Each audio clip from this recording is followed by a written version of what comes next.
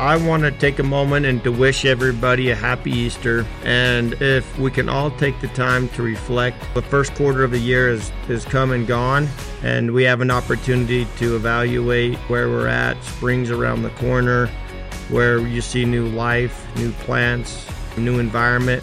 Take the time to ponder who, what, where, when, and why, and be grateful for what you have in your life. Once again, I want to wish you all a happy Easter and enjoy the upcoming rest of the year. Thank you.